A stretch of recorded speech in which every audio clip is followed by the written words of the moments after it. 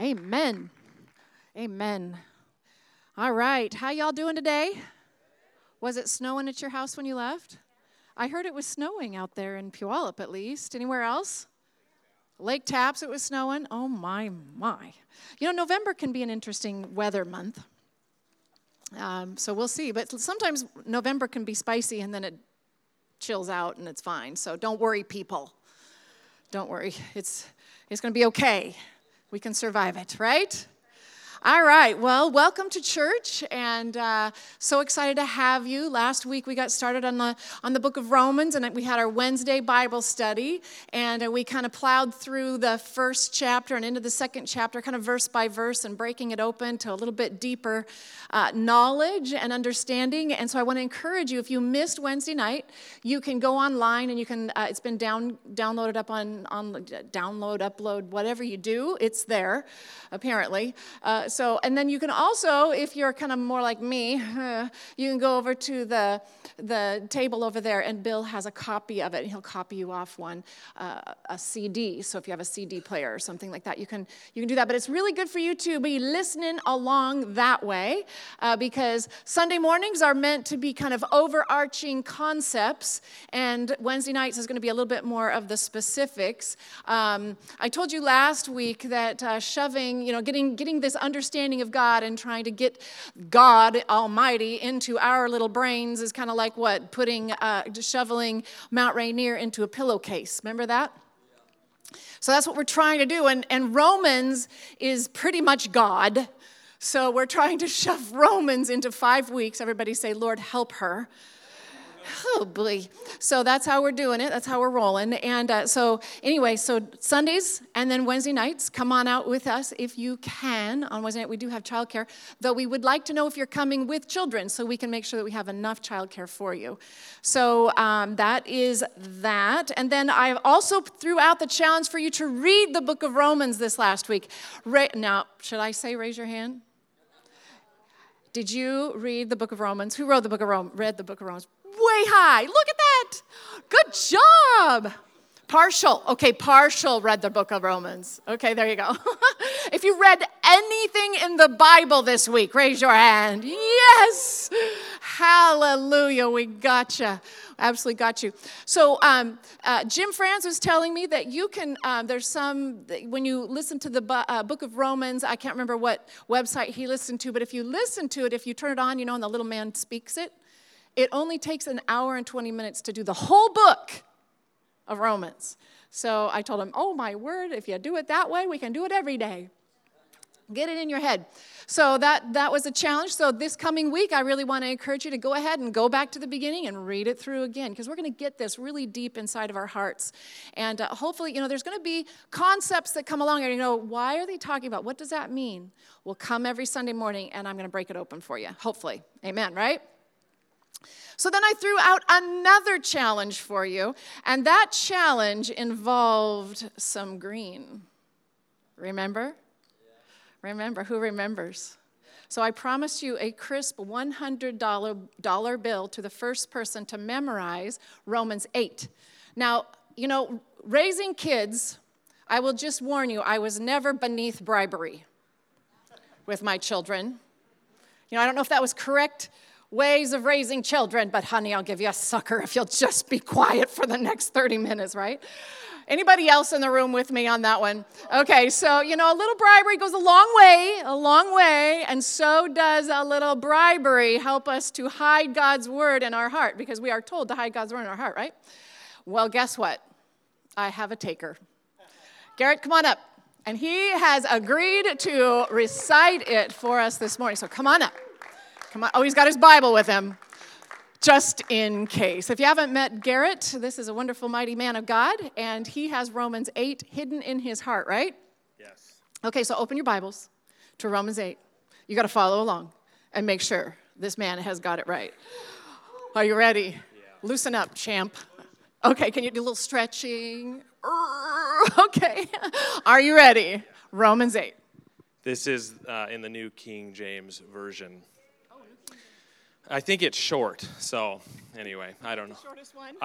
Well, there's some shorter, but I tried this one. So, all right. There is therefore now no more condemnation for those who are in Christ Jesus, who walk not according to the flesh, but according to the Spirit. For the law of the Spirit of life in Christ Jesus has set me free from the law of sin and death. One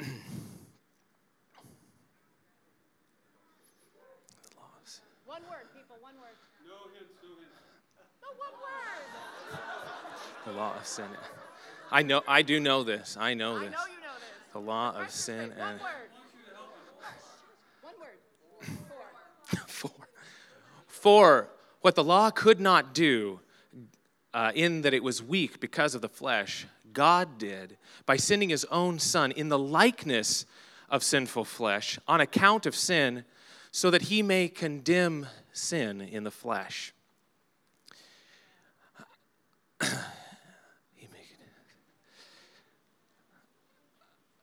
Those who live according to the flesh set their minds on the things of the flesh. But those who live according to the Spirit set their mind on the things of the Spirit. To be carnally minded is death, but to be spiritually minded is life and peace. The carnal mind is at enmity against God. It does not subject itself to the law of God, nor indeed can it. Therefore, anyone who lives according to the flesh cannot please God. But you do not live according to the flesh. You live according to the Spirit, if indeed the Spirit of God dwells in you. And now, anyone who does not have the Spirit of Christ is not his. If Christ is in you, then the body is dead because of sin. But the Spirit is life because of righteousness. And if he who raised Christ from the dead dwells in you, then he who raised Christ from the dead shall also give life to your mortal bodies.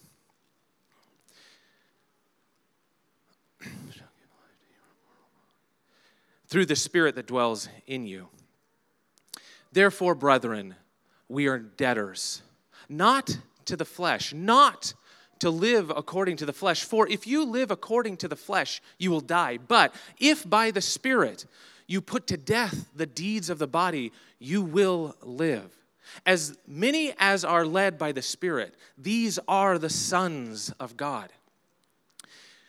For you did not receive a spirit of bondage again to fear, but you received the Spirit of adoption, by whom we call out, Abba, Father. The Spirit himself testifies with our spirit that we are the sons of God. And if sons, then heirs, heirs of God and joint heirs with Christ. That we, if indeed we suffer with him, that we may also be glorified together. I do not consider the sufferings of this present time to be compared with the glory that shall be revealed in us. For the creation, the eager expectation of the creation earnestly waits for the revealing of the sons of God. The creation itself was subjected to futility, not willingly, but because of him who subjected it in hope.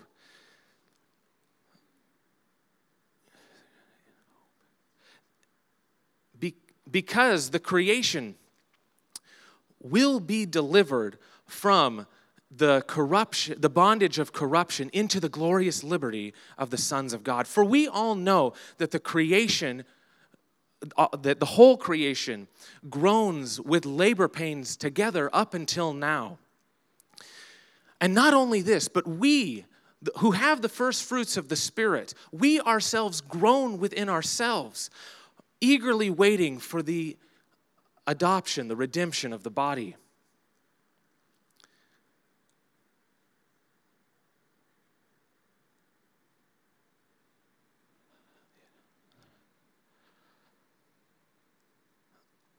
One word.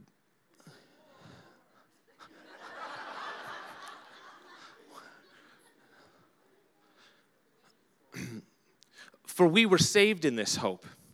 And hope that is seen is not hope. For who is the one who still hopes for what he sees? But If we hope for what we do not see, we wait for it with perseverance. And likewise, the Spirit himself helps us in our weakness. For we do not know what to pray as we ought, but the Spirit himself intercedes for us with groans that cannot be uttered. And he who searches the hearts knows what the mind of the Spirit is, because he intercedes for the saints in accordance with the will of God. And we know that all things work together for the good of those who love him, who are the called according to his purpose. For whom he foreknew, he also predestined to be conformed to the image of his Son, that he may be the firstborn among many brethren. Moreover, whom he predestined, these he called. Whom he called, these he justified. Whom he justified, these he glorified. So what shall we say to these things? If God is for us, who can be against us? He who did not spare his own Son, but delivered him up for us all, how shall he not together with him freely give us all things? Who shall bring a charge against God's elect? It is God who justifies. Who is it? Who is he that condemns? It is Christ who died and furthermore is risen and is seated at the right hand of God, making intercession for us. Who shall separate us from the love of Christ? Shall tribulation,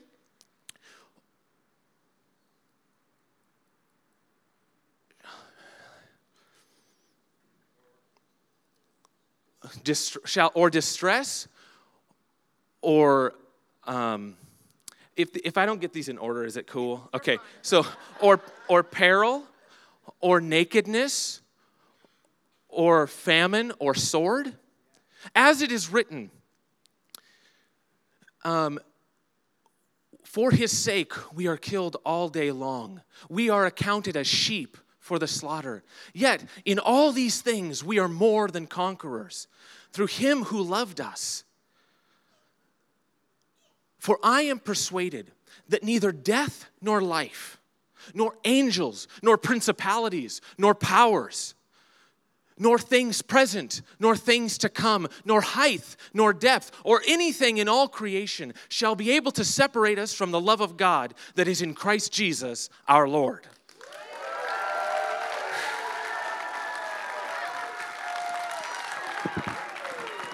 Shall I give him the $100 bill? Okay, there you go. Way to go. Hallelujah. Hallelujah. Praise God.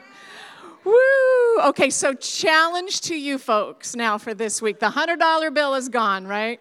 But there's so many portions of Romans 8 that is amazing. And I am going to, if you can give me even say like a fourth or a half of it, we have a bunch of Romans, the Passion Translation available to you. You can purchase it for $15 or you can give me some memorization, okay? I'm not going to ask necessarily for the whole thing, but if you can give me the whole thing, man, you can have the whole stack of them. I'll give you all of them.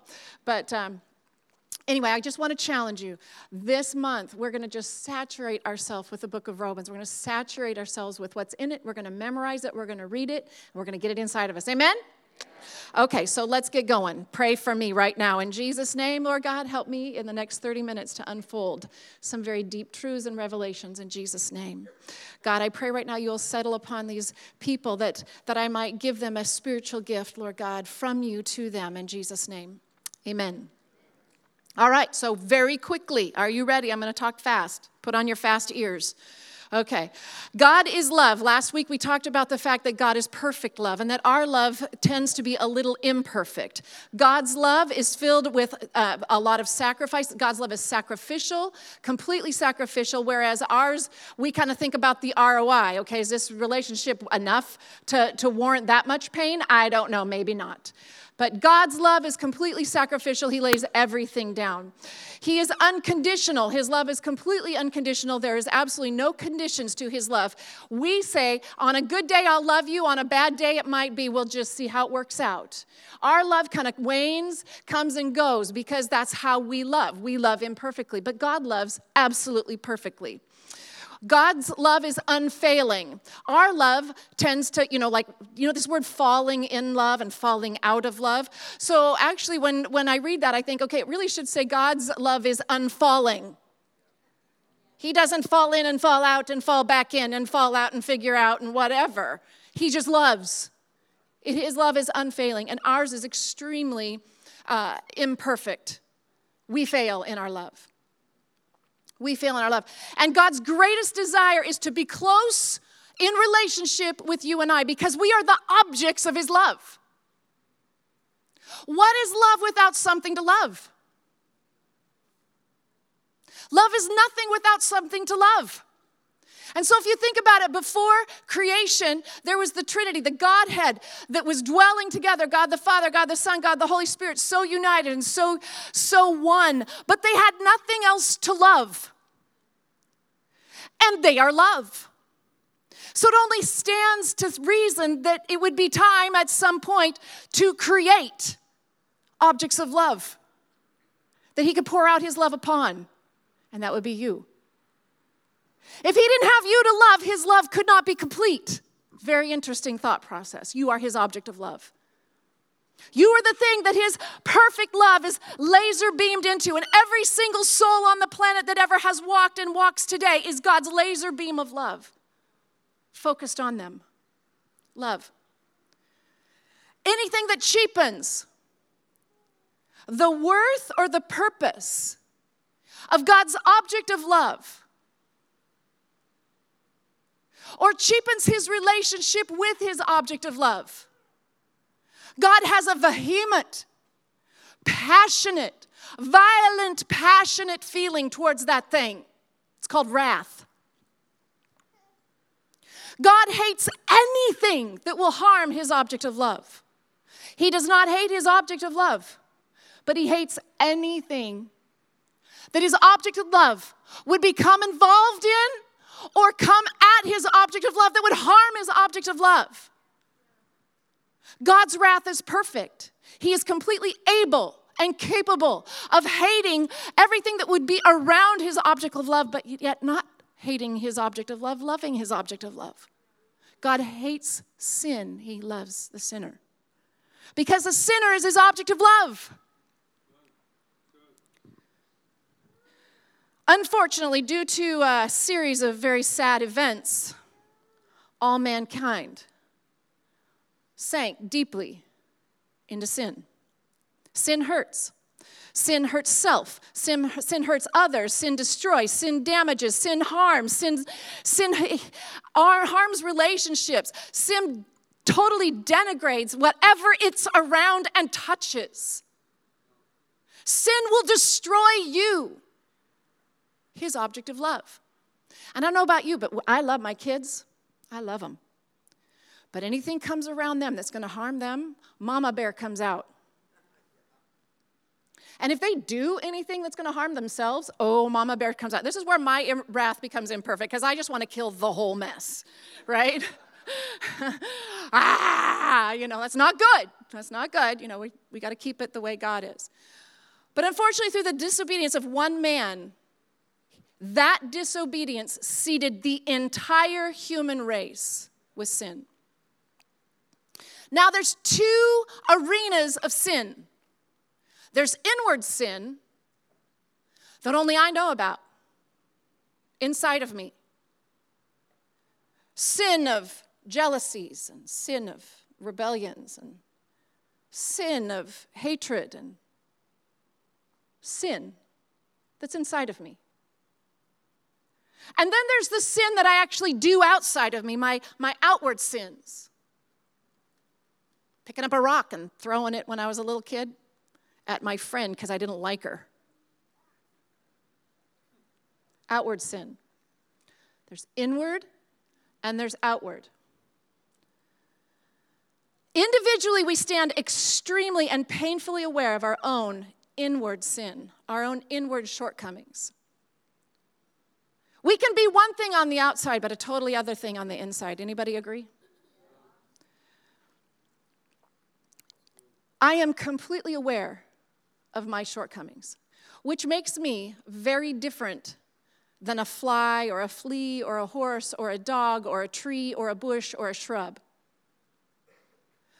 None of the rest of creation has this ability to know and understand our shortcomings. A fly can land on my dog's pile or whatever it is out in and then it can fly in and land on my food, and it doesn't know it did a single thing wrong. Not a single thing wrong. It just goes about life. It's doing what it's supposed to do, right? Fly, land, fly, land, fly, land.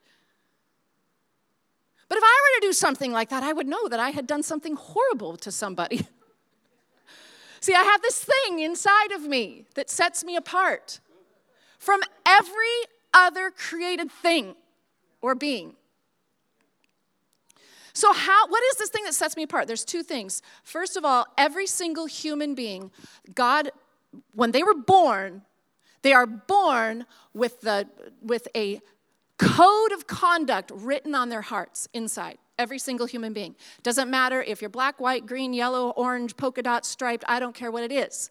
You can go into any tribe across the world, and if you get into their culture, you're going to find out that lying is bad, always. And the truth is good. You're going to find out that if you harm a child or a vulnerable one in any culture, it's wrong. But if you're kind, if you share, that's always good. If you kill somebody, it's always bad. If you heal somebody, it's always good. Any culture across the world. How is that?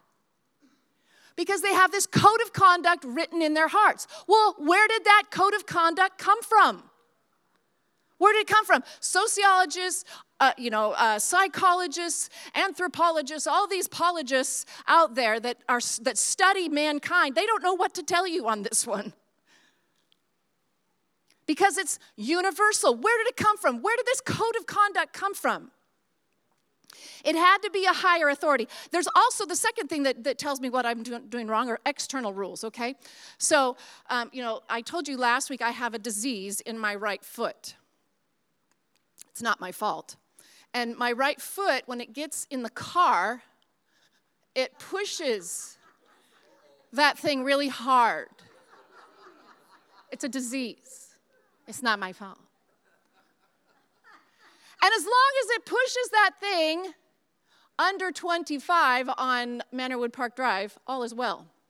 But as soon as I push that thing and I break a law, an external rule, I get in trouble, right? So there's external rules, there's internal rules written on the heart of my heart. So who set these in motion? Who wrote out this code of conduct? Who is it that says that 25 is too much? Fire them. Should be about 65 if you ask me. Just kidding. I'm just kidding. I'm not that bad. So it had to be a higher authority, an entity of truth. Truth is something that never changes. Lies, there's 100,000 of them about an issue, but there's only one truth. This higher entity that set this stuff in motion, that writes it on the heart of man, and that allows right and wrong to exist. It has to be something, somewhere that's settled on truth, because if it's truth, then it's real, but if it's not truth, it can be explained away in any way, shape, or form. This entity has to be truth and total truth. This entity also has to be right. Because if there's wrong, there has to be right. If there's rightness, there's wrongness. If there's wrongness, there's rightness. So this entity must know what's right, must be righteous, full of right. Who is this entity? Our higher courts. All they do is they think in their mind what is good, what is right, what is the real right thing, and they take that and they write it into words and they become our laws. Where does all that come from? Where does right come from? It's considered a rule of law. It's called a rule of law. It's a standard of goodness. So what is a law? You're going to hear about law a lot in Romans. So I'm trying to help you understand a concept here. What is a law? This is what a law says by Webster's Dictionary. It is a binding custom or a practice of a community, a rule of conduct. So a law is a custom or a culture of a community. That's what a law is. It's how a community works. It's how a culture works.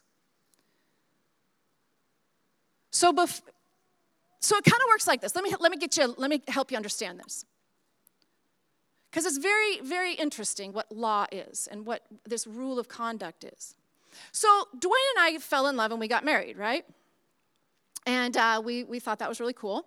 And so we built a house.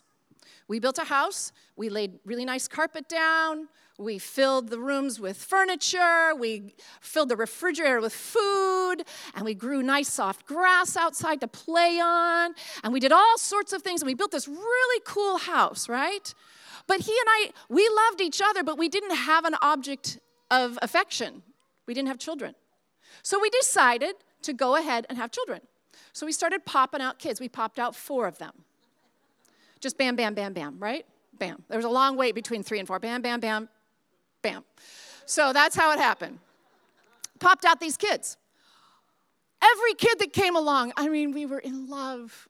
Oh, we were so in love. And I would spend hours just staring into their faces and loving them and holding them and just adoring them and telling them how perfect they were and how perfect they're going to be. And that they're never, ever, ever, ever going to disobey. And that it was just going to be just the coolest thing. And we had this, and they would gaze into my eyes, and we would laugh, and we would smile, and we would, we had our little games we would play. And oh, my kids, I love my kids. I just adored them. They were my object of affection. And as they grew, they would go off to school. And it was all really cool, and I loved them and all that kind of thing. But when they would come home from school, there was certain culture about our house. So they would come in our house, and the first thing that they had to do was take off their shoes because I want to preserve my house clean. I just vacuumed, for heaven's sake.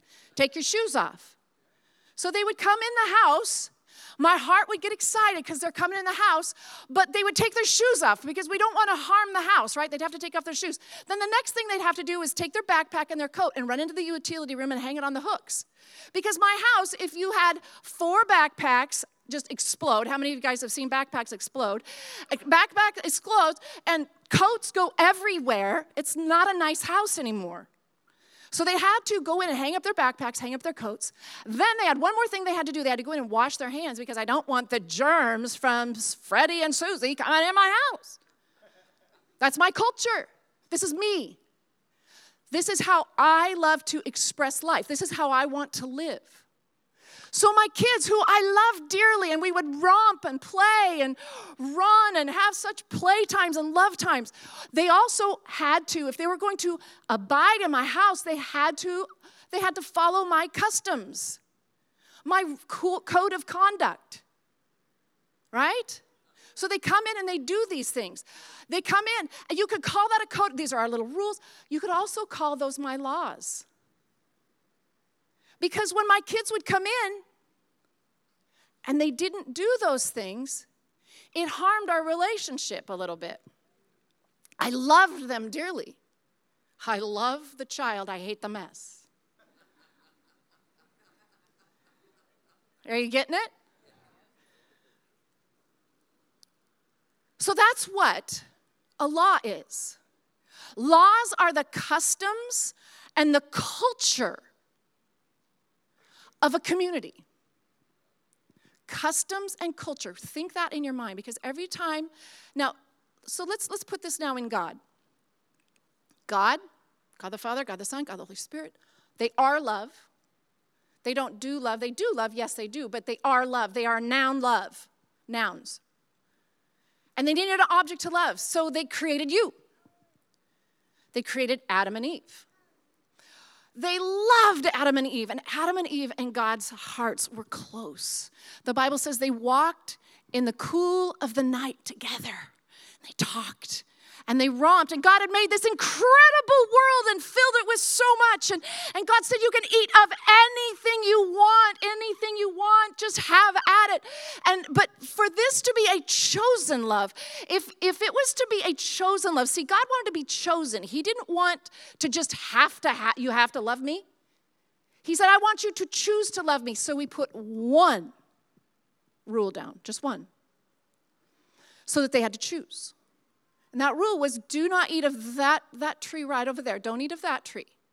But you can eat of all the other trees. This is my culture, my custom. I want to lavish you with everything you need. I want you to just enjoy everything that I've made. But I have one request, one rule, one law, one culture in our relationship, and that is that I need you to obey me on this. I need you to not eat that tree. And we don't know how long it is. So here's Adam and Eve, and here's God's heart, just like this. And around them is this culture, this framework of who God is, his customs and his world. And it revolved around the fact that they couldn't eat something, and they had to choose to stay connected right here. Well, one day in Genesis 3, Satan came along and started whispering in their ears. So here's this tight relationship. Only one law, one rule. All of this amazing good stuff. One tight relationship. The devil comes along and he doesn't hand them a piece of fruit from that tree. He does not. He starts causing them to disengage here first, the heart of God. Is that really what he said? He's kind of, maybe he's not as nice as you think he is. Maybe he's not so cool. And Adam and Eve began to disengage the heart first. And as soon as they had disengaged the heart, then it was very simple to reach out and do the action of sin, the outward sin. Does that make sense? As soon as they reached out and grabbed that thing, they were separated from God, and they fell. God's heart is up here, still loving the object of its affection, like crazy, like passionately, like jealously, fireball love for his objects of affection. But his objects of affection had disengaged and gone away. They had disengaged from this and fell, and they lost relationship. But the thing that came with them, though, was the memory of what it was like in God's culture. The memory.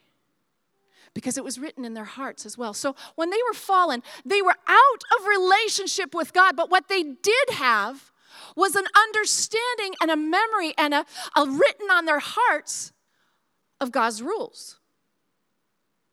The framework around them was still there of God's rules, God's culture, God's laws. And I want you to see this framework as kind of now it's an empty framework because the heart part is not there anymore. The heart is on the inside of God's framework that causes this love and this life to just be pulsating inside. And so that the framework and the culture of God and the laws of God are very easy to attain because you've got this incredible relationship. But when man fell, all they had was this outer framework. That's all they had. Think of like an exoskeleton of like a big, huge beetle. It's the thing that goes through my head. Big, huge beetle. Hard outside shell, nothing on the inside.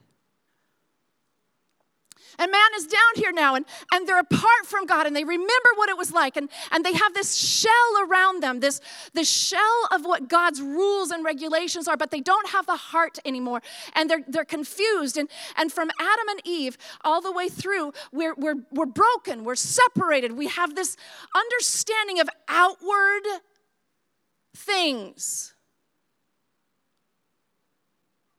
But the outward things, without the pulsating heart of God inside to give us life, to give us strength to fulfill it, it becomes a very heavy burden. So here's man. God looks down at man in this situation, And he says, it's not quite the fullness of time, but until then, I'm going to do something. I'm going to pick out a very small sector of humanity called the Jews. And I'm going to take those Jews, and I'm going to give you an even more detailed list of what my culture is like, what my world is like.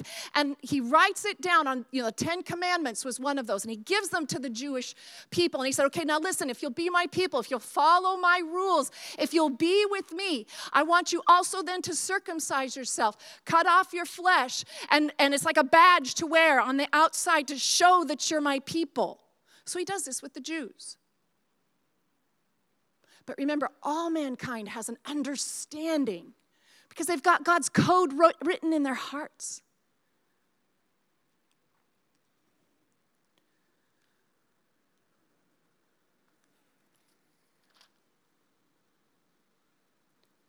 Laws, rules, they're really hard to follow. They're a really harsh taskmaster. And every single one of us find ourselves struggling. Every person in this world is struggling, knowing right and wrong because it's written in our hearts. Bearing the guilt of not following through, bearing the guilt of not being able to perform. So some of us start performing harder. Maybe if I could just be better, God will love me if I'm just better, if I could just be better, if I could just be a little bit better today, God will love me a little bit more. And what you end up with are religions that begin to develop across mankind of man trying to be good enough, working and dealing with this exoskeleton framework of what they know is right, what they know is written in their hearts, and they're trying so hard to be good, and they'll walk on glass, and they'll walk on fire embers, and whatever they can do to try to please God, to try to fulfill this heavy burden, this heavy, heavy burden that's around them.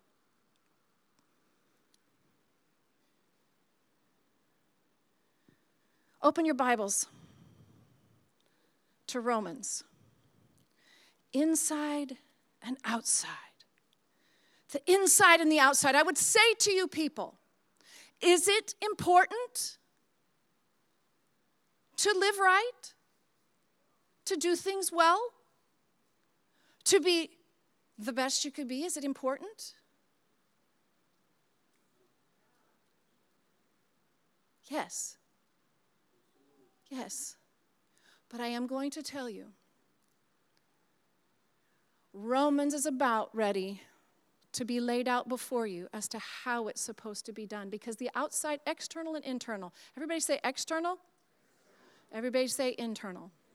Just as sin started internally with human hearts being turned and hardened towards God and reaching out and doing external sin and falling and now they're apart and far from God and trying to fulfill this external framework of laws and regulations and what they understand God to be like.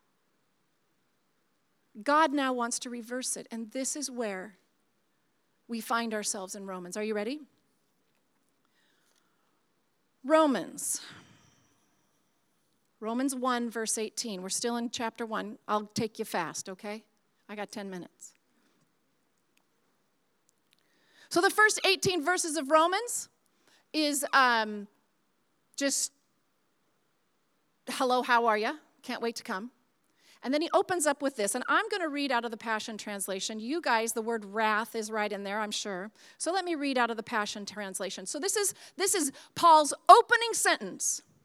For God in heaven unveils his holy anger, breaking forth against every form of sin. How do you like that? Yay, Paul, we love your book. God's coming after us. Is he coming after us, or is he coming after our sin? Coming after our sin.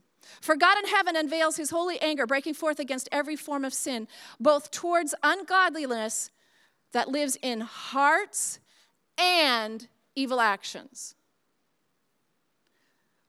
Both towards ungodliness that lives in hearts and evil actions. For the wickedness of humanity deliberately smothers the truth and keeps people from acknowledging the truth about God.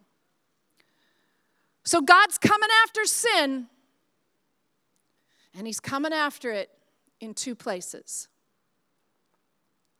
Internally, in our hearts, and externally, with our deeds. But I want you to see something. He's coming after our heart first. Okay? Our heart first. So he goes on through Romans 1 there, and he just starts listing it out, laying it out, all the evils of men and how horrible it is. And by the time he's done with that passage there, and he's done with chapter 1, I don't know about you, but I stop kind of quietly, and I look around and wait for the thunderbolts and the lightning bolts to strike the ground and the wrath to arrive. Anybody else? And we all stand around after we know that all the evil of what man is, and it's silent, crickets. And inside of us, we know that evil demands a response. But we look around and nothing's happening. God's not doing nothing. You know, the guy that ran his truck into so many people, unless he kills himself, he's still alive, and the ground didn't open up and swallow him.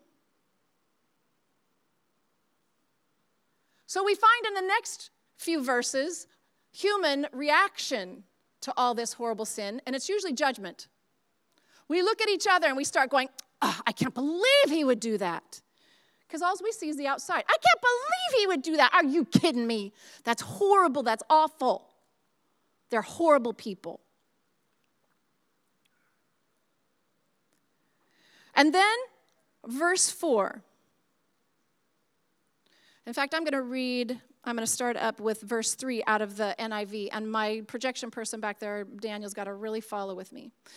So what Paul says is, so when you, a mere man, pass judgment on them, yet do the same things, do you think that you will escape God's judgment, or do you show contempt for the riches of his kindness, tolerance, and patience, not realizing that God's kindness leads you towards repentance? In the Passion, it goes like this. Do the riches of his extraordinary kindness make you take him for granted and despise him? Haven't you experienced how kind and understanding has been to you? Don't mistake his tolerance for acceptance.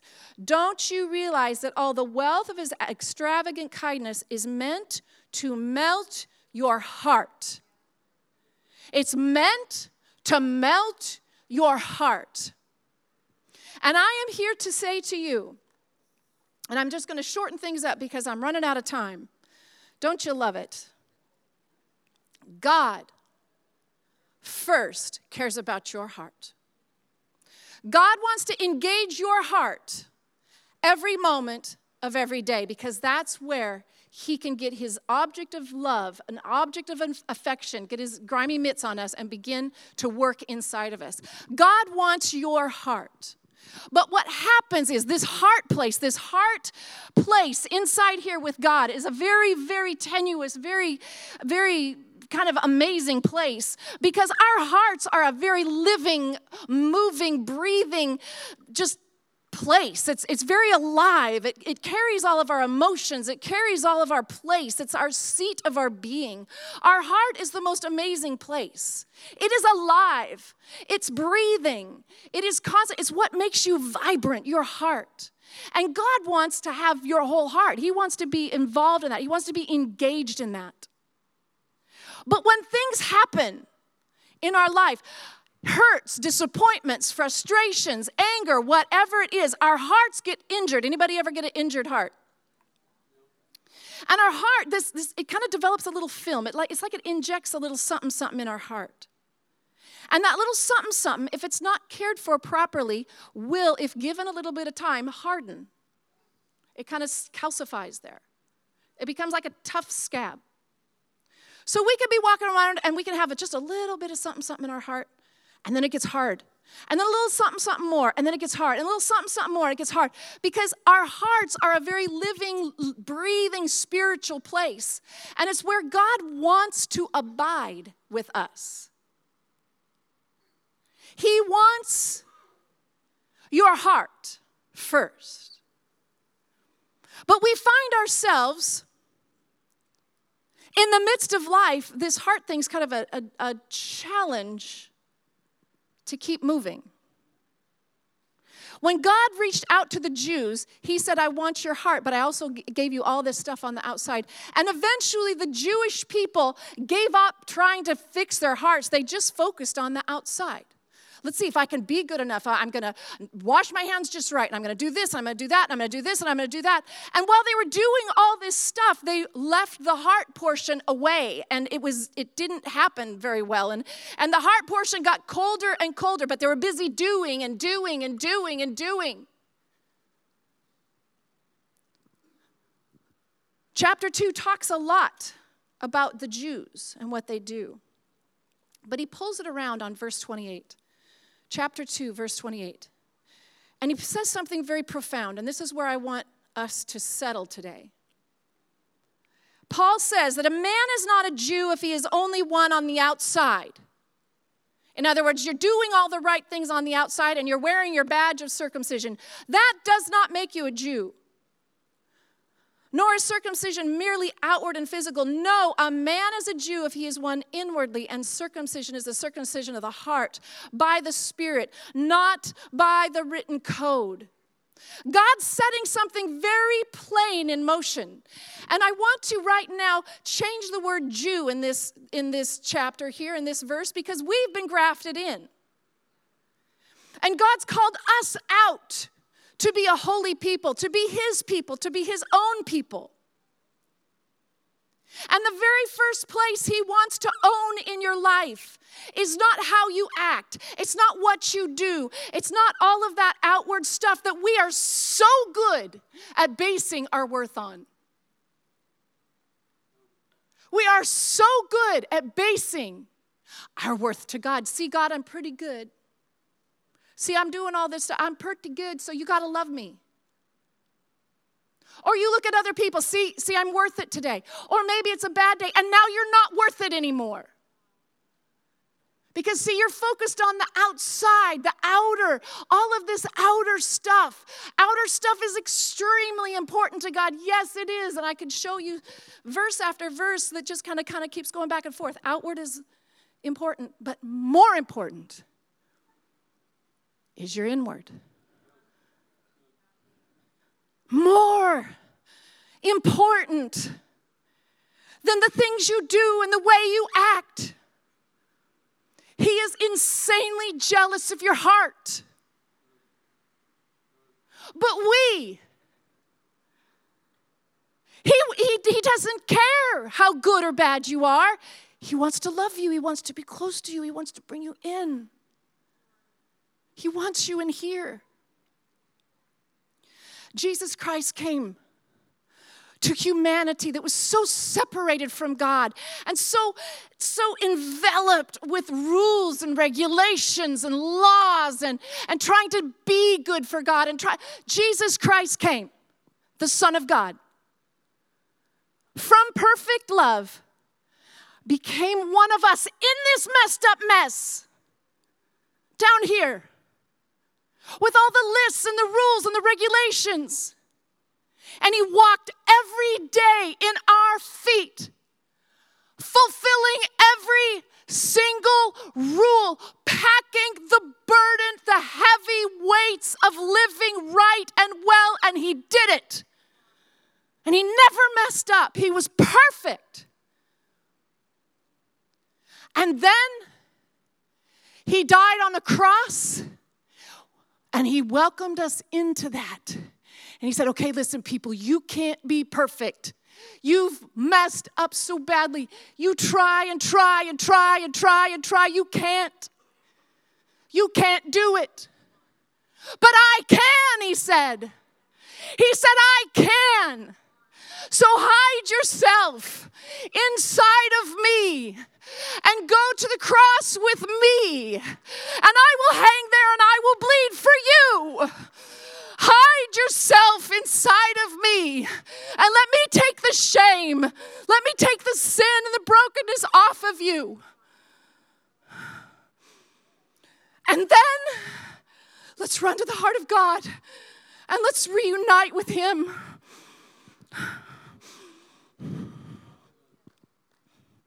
Because God wants your heart. You don't understand. He wants your heart. He wants your heart. And I would say that the vast majority across this room has said yes to that. Yes, oh Father God, be my Savior, be my one that dies on the cross for me. Be the one. Let me hide inside of you. I can't do it anymore. I can't be good. I can't fulfill the rules that are put on me. I would venture to say that every single one of you have done that. And our hearts are united. But we're not dead yet. We're not in heaven. We have to walk in this world. We have to get up in the morning. We have to fight. We have to face. We have to walk. We have to be love. We have to learn love. We have to be this. We have to be this. And God says, listen, yes, you have external things that you're going to have to deal with, but keep your heart close to me. Come here, baby. Come here. Listen, come to me. Let's look at your heart right now. Is there sin in your heart? Is there doubt and unbelief in your heart? Are you pulled away from God's heart? Because when you're pulled away from God's heart and yet the exoskeleton of being good is still there, it sucks the life out of you. I have tried to be a good Christian, coming here, working and doing, and my heart grows colder and harder. And it becomes a very heavy burden. But praise God. Praise God. He calls me constantly. He calls me constantly. And I run to him when I'm smart. Sometimes it takes me a bit to become smart. And what I mean by becoming smart is humbling myself and going, oh my God, my heart is hard. I have sinned. And usually the thing that causes our hearts to grow cold and hard is sin on the inside. Sin that people don't see. Because I'm looking so good on the outside. But for God's loving, caring heart's sake, I would say, people of God, throw off every weight and every encumbrance. Run to him. Before you're perfect, run to him. And let his love forgive you, for you're his object of great affection. I want the band to come. I know I'm a little bit late, but would you let the Lord still work in your heart for just a moment, I want to sing Reckless Love. I want the lights out if I could. Only you and God know what's going on the inside. You are inside and outside. And this is part A, sermon part A. We're going to get to the outside. We are. And it's going to be so healthy and so good and so freeing and so wonderful, because we're going to first have sermon part A, which is our hearts. I want you all to just stand, if you would. Don't try not to move around. I just want you to stand. I want you to put your hand up on your heart right now. And I want to tell you some things. Remember, God's so misunderstood. He's the most misunderstood thing on the planet. And I'm going to tell you something right now. Your heart, you and who you are, is the most favored object of affection of the God who created the universe. Your heart, your innermost being, the core of your being is his most vital place. And he is so insanely jealous of what transpires inside of your heart. And he's calling you, and his kindness and his love and his tolerance. He's not wadding you up and throwing you away for your brokenness and for your sins. He is not. He's calling out to you, and his kindness is meant to melt all of that off of you right now, so that all that's left is a tender heart that he can interact with. And I will tell you that it's not just the big sins he's after. It's the little ones. It's the little tiny ones. The little tiny ones that want to get in there and harden, to quiet, to quench, to cool. No, he wants your heart ablaze like he's blazing for you. Hallelujah, hallelujah, hallelujah, hallelujah, hallelujah, hallelujah, hallelujah, right now in Jesus' name. Lord God, I pray over the hearts of this house. I pray over the hearts of these ones standing here in Jesus' name. There's a war going on in some hearts right now. There's a war going on in some hearts right now. There's some in this room that don't believe that you love them. They're not trusting you. They don't think they can trust you. They have a misunderstanding of who you are and your love for them.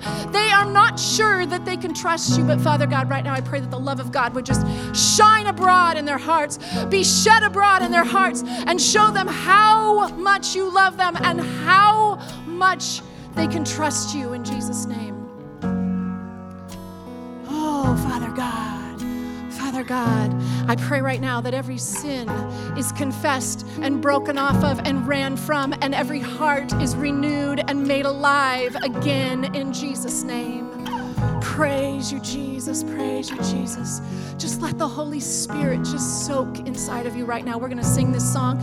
And you can go if you need to. I understand that it's time to go, but just let the Holy Spirit love you, love your heart, and you break open any calloused, hard spot inside of you and let it live and breathe and move and have its being in his love in Jesus' name.